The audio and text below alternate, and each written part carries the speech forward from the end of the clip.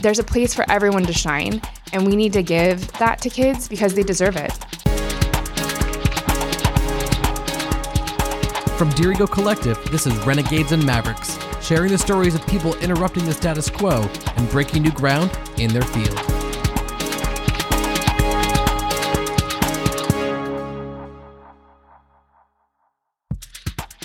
As an educator, I build my lesson plans and curriculum around application-based learning, meaning whatever I'm teaching in the classroom, I want my students to know how to either apply it or put into context outside the classroom. I'm always on the hunt to find other educators across the country who have the same approach, and always working to improve their teaching year after year. Enter Karen Coffey of Eastside High School. A 20-plus year biomedical science teacher, Karen Coffey didn't see herself as a teacher initially, but after 1 to 2 years of teaching, she realized the impact she can make for students and her insane love of science. Not only is she a progressive and amazing teacher, but the school she teaches at is incredible and innovative. Next is her story of getting to be Mrs. Coffey in the classroom and the impact she has made on the next generation of learners and innovators. This is Karen Coffey, and she is a renegade. So my mom is a teacher, and I think she's really the person who inspired me to be a teacher. To be completely 100% honest, I didn't have an interest in being a teacher, but because my mom was one, when I graduated from college, I had a degree in life science, and I didn't know what I was going to do right away. It was so general, and my mom taught 6th grade, and there was an opening for science at her school, and she's like, why don't you try this? And I was like, oh, I don't know. And so that's how I started my career, was sort of on accident, needing something. And then the first couple of years, it was a little tough, and then it got better. And I'm so glad that I had my mom as a role model. I got to teach with her for the first 3 years. And honestly, I think that's the only reason I continued teaching, is because she made me promise to try a second year after the first one. And then she said, after that, you can change your mind if you need to. And she was right. Like after the second year, it got a little bit better. And then as I grew as an educator, she's moved on to do other things. She's the person who I saw in that role. And my sisters are both educators as well. And you mentioned that you received your degree in life science, but why life science? What about science do you connect with that's really engaging to you? I had a science teacher early in junior high, and super engaging, and all of the experiments and hands-on stuff really drew me in, and I just found a love for the human body. I just found everything so interesting. I would be obsessed with learning more about the way the human body worked. So when I went to college, I felt a little unprepared for the lab. I was still completely motivated to do science and biology. But when I got to the classes, I found that I was completely behind. I wasn't the same, at the same level. I didn't know what certain lab materials were, and it was a little frustrating because I loved it so much. When I started teaching, that was my goal, to make sure that my students, when they went off to do whatever it is that they wanted to do, that they would never have that feeling of being loving something so much, but not knowing, what those things were. And there's something about the human body that's so fascinating to me. And still to this day, I just can't stop learning about it. There's always something new to discover. And I've always envied those who just gravitate towards science, because for me, that was not going to happen. So from where you began just actually over 20 years ago to now, what have been the core principles that you live by as an educator? There's 2 things that I think are so important. Number one is to love what you teach. So I am so excited about my topic that I find it difficult not to keep that together. So I'm you guys, you are not going to believe this. And they're always like, oh, you're nerding out right now, Miss Coffey. And I'm like, I am, but that's how fabulous this thing is. You're going to love it as much as I love it. And even though I know everyone doesn't love it, in your case, I have students who are looking back at me this is not as exciting as you think it is. But during those moments when we're in class, I'm going to share my love for whatever it is. So I think whatever it is that you teach, you have to be inspired by it. And then second, just to be kind. So every day, I have students that come to class who come from all different backgrounds, all kinds of things going on at home. And I'm like, no matter what happens in my class, I'm going to be kind. So do they test me sometimes? Yeah, they test me. I taught junior high for a long time. Now I teach ninth grade. It's not perfect, and there's some days, but I remember they're 14. And so even when we have rough days, I might have to say to someone the next day, like, hey, I maybe didn't handle that the right way. I was frustrated. I had an off day myself, but my ultimate goal is always to be kind. And I have students who come to class every day who don't do anything. And instead of getting in fights with them or whatever, I think, hey, if they were in class and I was kind to them and they picked up anything, then that was a better situation than what they were in before. And so it's not always easy to do, but that's what I really try to do over these years. And I think it's been really helpful. So we just talked about your core principles, but how have you evolved over 20 years? Like, what are the biggest shifts as an educator that you've seen? Oh my gosh, there's been so many shifts over the years. I definitely started off lecturing for the entire class period, and students taking notes, overhead projectors, all of those things. So technology has been huge during my career, the integration of technology. Super exciting things. And then with anything, there's some troubles that come along with the shift in technology, but that has been just amazing. And we've been able to do so many cool things, with the addition of technology. We have an Anatomage virtual autopsy table here. We have virtual reality and augmented reality Z-Space machines, where students can pull a heart out of someone's chest and feel it beat, and all of those things. I don't know how you could not get excited about that. So technology has been the biggest change over the years. And then for me personally, I've just become more flexible and realizing you kind of have to know your audience. Students are different every year. Things are changing. And so the ability to pivot, that's been the word of the year.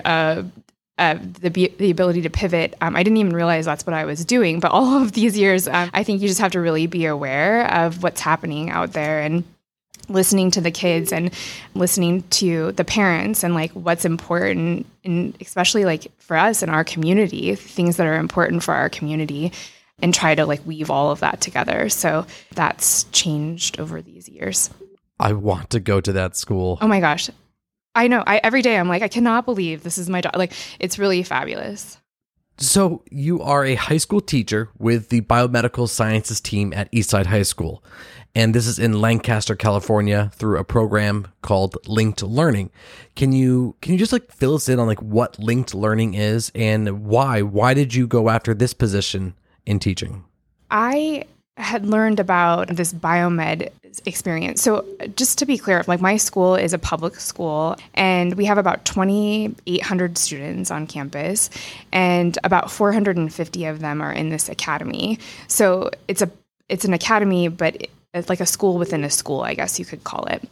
And our district has, I guess, they've just committed to doing career technical education, and there's 8 comprehensive high schools in my district. And so at my school site, the academy that they began was the Biomed Academy. And because of my interest in the human body, I was really drawn to it. And when I started, it was early on in the program. So we used something called Project Lead the Way curriculum, which is national.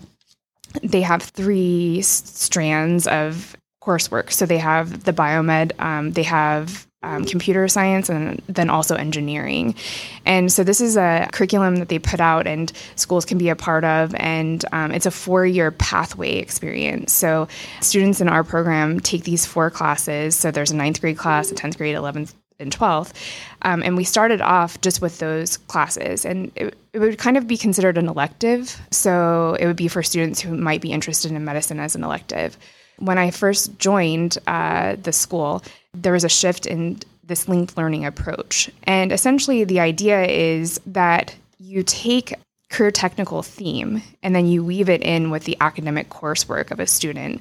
And they have research that shows that when students are taking classes in a field that they have interest in, that the attendance is better, that participation is better, that the students, A through G rates in California, we talk about A through G rates, like for the classes that they're taking for being prepared for college, all of that increases. Like all of the statistics are, upward going. And so that's pretty exciting, right? When you see the research, I thought that's pretty cool. Like, why not? Why wouldn't you do that? But to be honest, you're never quite sure. One of the things you asked about before was, the shift in education, the things that are happening. I can't tell you how many things came across my desk, like, oh, now we're doing this, now we're doing that, now we're trying this. And sometimes it feels just like just another check mark. And throughout my career, there's been things that I've done where I've just been like, okay, I have to do it because I have to, somebody told me I had to do this thing, But for linked learning, it basically provided a framework for us to build our academy in a way that has just been so beneficial to students. So essentially what happened is we had the four years of classes, but starting in 2016, we started cohorting our students into academic classes as well. So in my class, I teach ninth grade Principles of Biomedical Sciences. My students also take Honors English 9 together. And so the only biomed kids are in these classes together. And the Honors English 9 teacher and I work together and we create integrated lessons and projects. So all of the reading that they might be doing in English has a medical kind of flavor to it. Or they might be doing an experiment in my class, but they'll write the lab report in English. But now because the teacher is doing it in English, we're really able to work together. And the students also see that these classes are not siloed, you don't just go to math or just go to English, that all of these things are things that are working together, which is how it is in real life, so relevant to the kids. So as they move through the academy each year, they're cohorted in more classes together. And we still have the theme. So you might even think how are you tying in, the sophomores take AP World History with their Human Body Systems class, but there's so many things that happen to people, in history. And then we also really focus on strong student supports. So the students that are in our academy, they choose to be in the academy, but we don't say no to anyone. So anybody who wants to be a part of it is able to get in. So we really focus on equity. We find students who are interested, even if they wouldn't typically be AP or honor students, as long as we provide them the supports that they need to be successful, they've been successful. So we have students with IEPs, students with 504s, all kinds of challenges, but because they love what they're doing and enjoying these experiences, they've been successful in high school. So that's been an important part. And then also providing work-based learning experiences for the students so that they're prepared when they leave for both college and career. Have you started to see this go across the country at all? Yes, it is being launched in other states, but it is spreading pretty quickly because it's working, and we have data that shows how it's working. And so I can get you the data, for later. So in this type of program, you're not just creating college preparation, but career and life preparation. It's all encompassing into one intersection. With this type of program, though, what have been the largest obstacles as an educator? What's been difficult for me in our academy is providing work-based learning experiences for students. We've had to think a little bit outside the box. So if you think about traditional internships, it's difficult for a myriad of reasons. But one is that in the healthcare field with HIPAA and all of the rules that surround that, and then you can imagine, most recently with the pandemic, there's all of these barriers kind of in place to getting students in those places to learn, to see, what's happening in the industry. So we've really had to look and think outside the box. I just met with someone earlier today about an experience where there's an avatar, so kids can do a virtual interviewing a patient, and there's an avatar that with a real person on the background that talks, for the person. So it's not impossible, but thinking outside the box on how to get these kids, these work-based experiences, that's been difficult. I find that people in the industry are willing to help. People want to help out with education, but sometimes it's unclear what the people in education's ask is. So I have friends and family members who are like, oh yeah, we could do whatever you need to do. But the reality of how school works, for example, if I wanted to have a guest speaker, let's say I'm talking about a respiratory therapist, right? to ask a respiratory therapist to like come to my school for a day to say whatever they want to talk about for 5 periods, an hour long, like that's that's not happening. But really the value of hearing that live is so important, for the students to see the person or be able to ask the person. So if I only record it in one period and then play it to the other periods, it kind of loses a little bit of the nuances of like what it's like to have a guest speaker. And so somehow we have to like merge all of those things together. So the people in the industry really do want to help. The people in education really want these people to come in. And it's so important because it's like, building a pipeline of like, I want to know what people are doing in the industry so that I can make sure my students are prepared for that. But somehow there's a disconnect there. So building that bridge is so important. Like we need people to broker those relationships and be able to see a lot of industry people are not used to working with high school students. And so there's so many like weird little things that happen. And so that can be challenging. That's been my biggest challenge in this position, is looking for experiences for students, but also that would benefit, industry people. Have you found any institutions that are ready to do that middle ground work to make sure that this can happen for students? Yeah, so I think the linked learning people are working on trying to make those engagements easier. If I'm teaching 5 sections of kids a day, I have 150 plus students. And then I'm also trying to engage industry people to come. Like how all of that works is just really tricky, So different districts are doing it differently, but it can be done. And you have to have a positive attitude and keep working toward it. And like little things.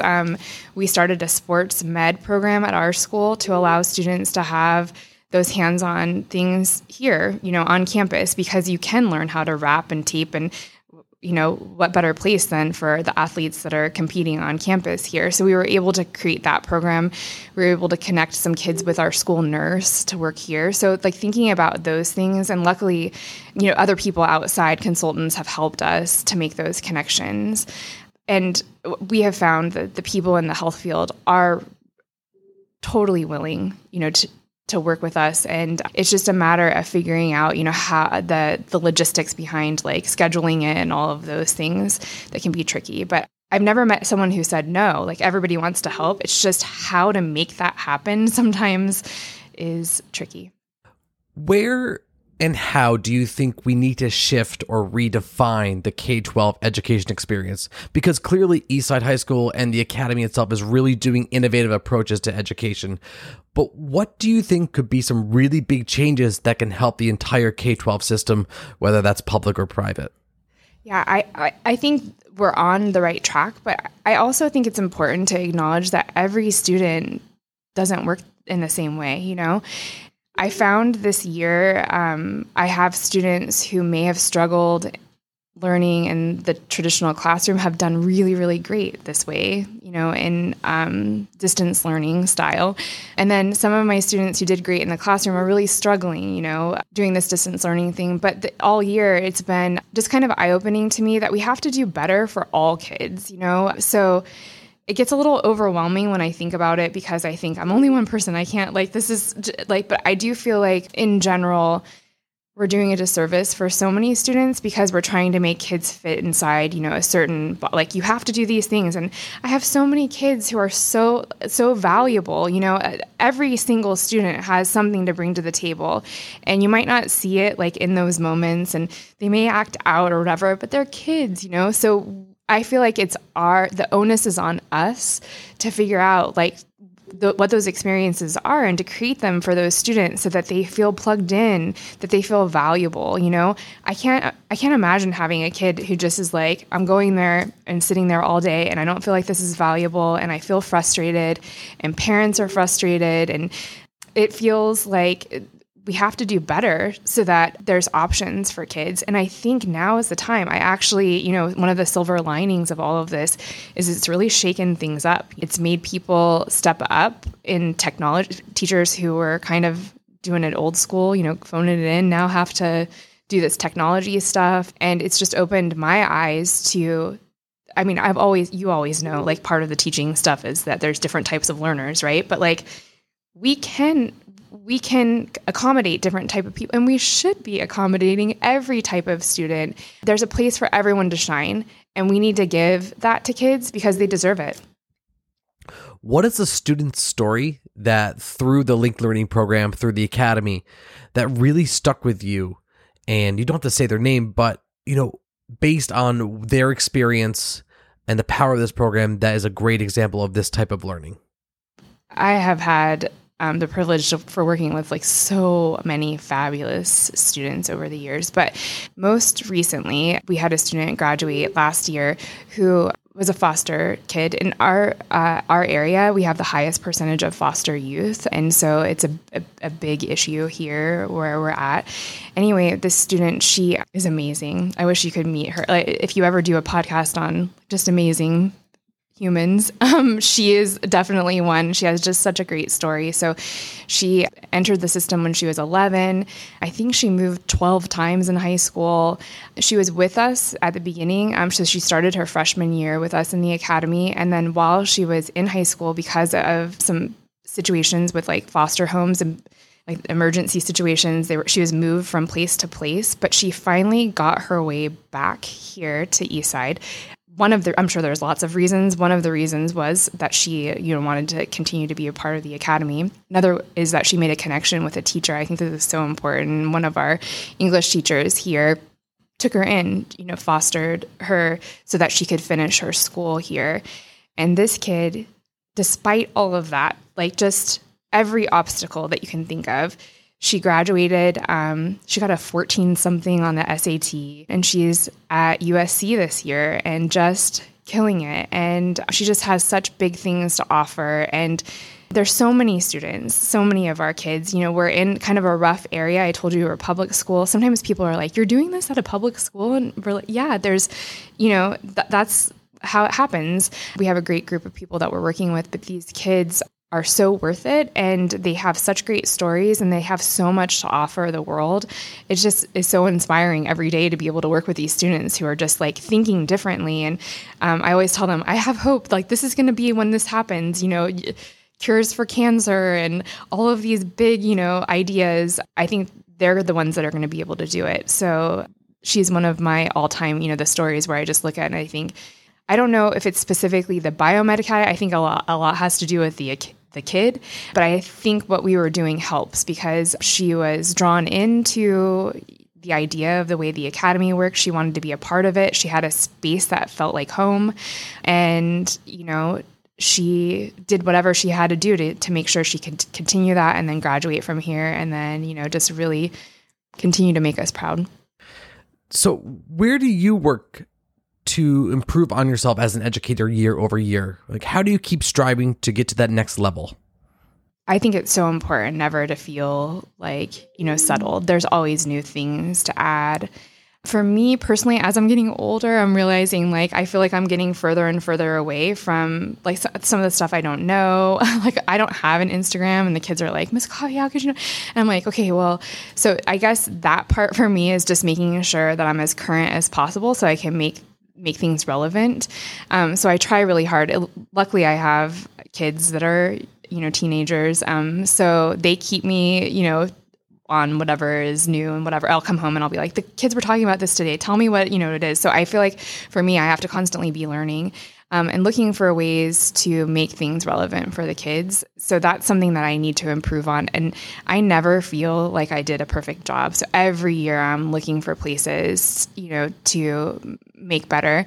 And then I'm looking for opportunities for students. I never want to sit back and be like, oh, I created this thing and then that's enough. So I'm always listening. I'm researching. I'm seeing what other schools are doing. I'm making connections like, oh, you have an academy there? Let me try that. Or I'm going to a conference and networking. And every time I meet someone, there's a potential of creating an experience for one of my students, and it's worth it. So even if it doesn't pan out, if I have 20 interactions with people and 2 things happen for a student that could potentially, put them in the right direction, then it's worth it. So we ask all our guests at the end of each episode what they would impart onto the next generation of Renegades and Mavericks. And specifically for you, I really want to focus on either those who are looking to go into education or even just current teachers or those who've been teaching for 10 or more years. What would you encourage them to dig deeper into? So I think it's important to remember why you're passionate about your subject and to bring that to the kids, to make that a priority is being what made you passionate about it, and then to remind yourself and the students how great that subject is. Because if you're not excited about it, they're not going to be either. So I think that's the number one for older educators, and then also people coming that are starting new. It's not going to be easy. It won't be, but it's worth it. And so also just realizing that it's always a work in progress. It'll never be perfect. So you can just do your best. Every single day, you try to do your best. If you make change for one student, then it's worth it. And it's going to be definitely a lot more than one student. Having a good attitude and being kind, I think, is really, really important because kids come from really tough places. And this should be their safe space where they feel like they can grow and they're supported. If you ever feel like you can't give that to students, then it might be time to look, for other opportunities. Also, I think it's important to take care of yourself. This isn't the kind of job that just stays in the 8 to 5 range. So it can be really hard to balance everything and to remember to take care of yourself so that you can give back, because you can't give to the students if you yourself are struggling. So to recognize the balance is important. I'm still telling myself that. To learn more about Karen Coffey's impact and the Link Learning Program at Eastside High School, you can see it all in the show notes at renegadesandmavericks.com. And something new we are adding to the Renegades and Mavericks podcast is that at the end of each episode, we will be featuring a segment that thanks a teacher that inspired us the most. Because, teachers need to be recognized for their work 365 days a year. To kick things off, I want to thank the late Jeff Herkenroder, my high school orchestra teacher, for being the man that he was. Mr. Herkenroder, or as we referred to him, Uncle Jeffy, thank you for inspiring me to follow my passion to be an orchestra educator. From cups of tea to waltz and grommet, your passion for teaching solidified the decision for me to go into education. You are greatly missed, but will always be an inspiration. If you'd like to submit a thank you to your favorite teacher to be featured on the outro of an episode of Renegades and Mavericks, email an audio recording to content@dirigocollective.com.